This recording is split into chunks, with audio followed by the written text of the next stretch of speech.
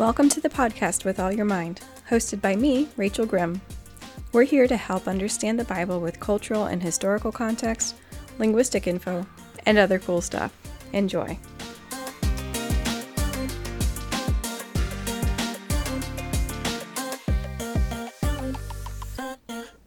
All right, good afternoon, guys. This is Rachel, and this is With All Your Mind.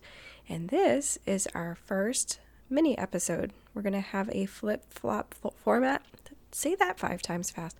Flip-flop format of things going on for this podcast.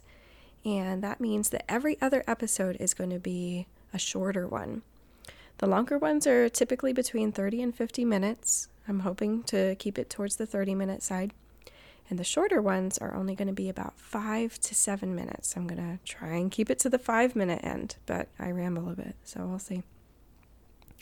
So what we're going to do is, for these mini episodes, is focus on a word, an important word for understanding the Bible, or a verse, or just one little small concept, instead of diving into great detail that I researched the heck out of for one of the bigger episodes. For this one, we're going to talk about a very basic word, and that word is Bible.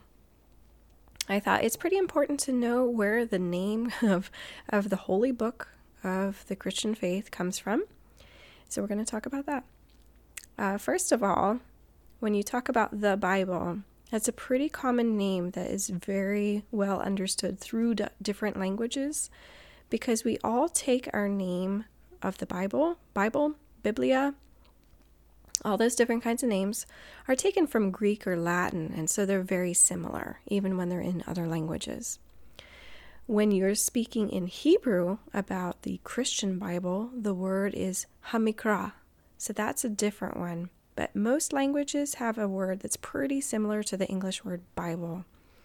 So we get our name Bible from the Greek word ta biblia. And ta is just an article, like the Bible. Ta biblia. The interesting part about it is that it is not a name.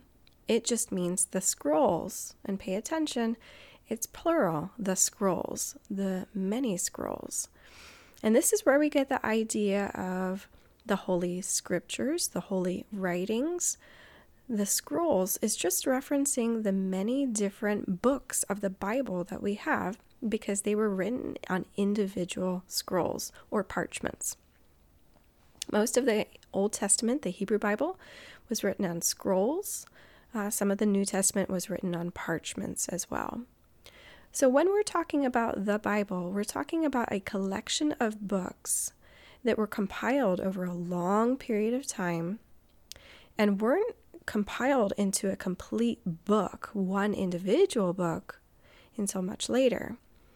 So the canon of Scripture was not really finalized until the 400s AD, 400-ish years after Jesus and the time of the New Testament. The leather-bound or wood-bound book, where it was in one very together book, not individual parchments or scrolls, one book. The whole Bible was not all together in one book until the 600s, 700s, 800s AD, and that's when book binding became more common. It was really only invented in Europe in the 600s. It was very rarely found in other places before that.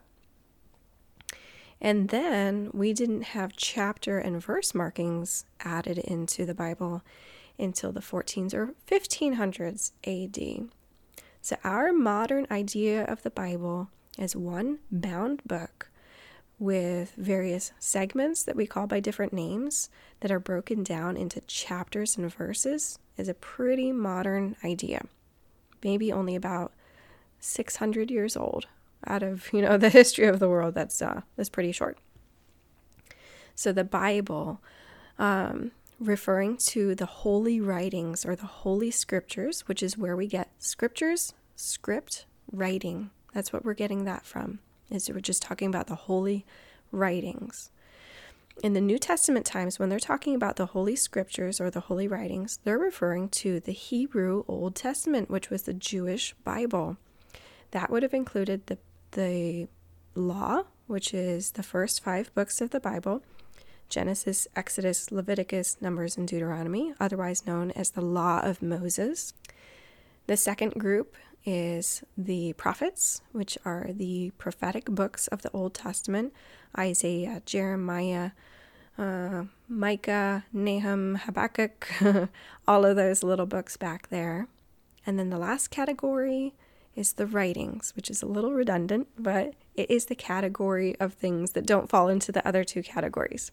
So it is the more poetic books, the book of songs, which would be Psalms, Proverbs, Ecclesiastes, Song of Solomon.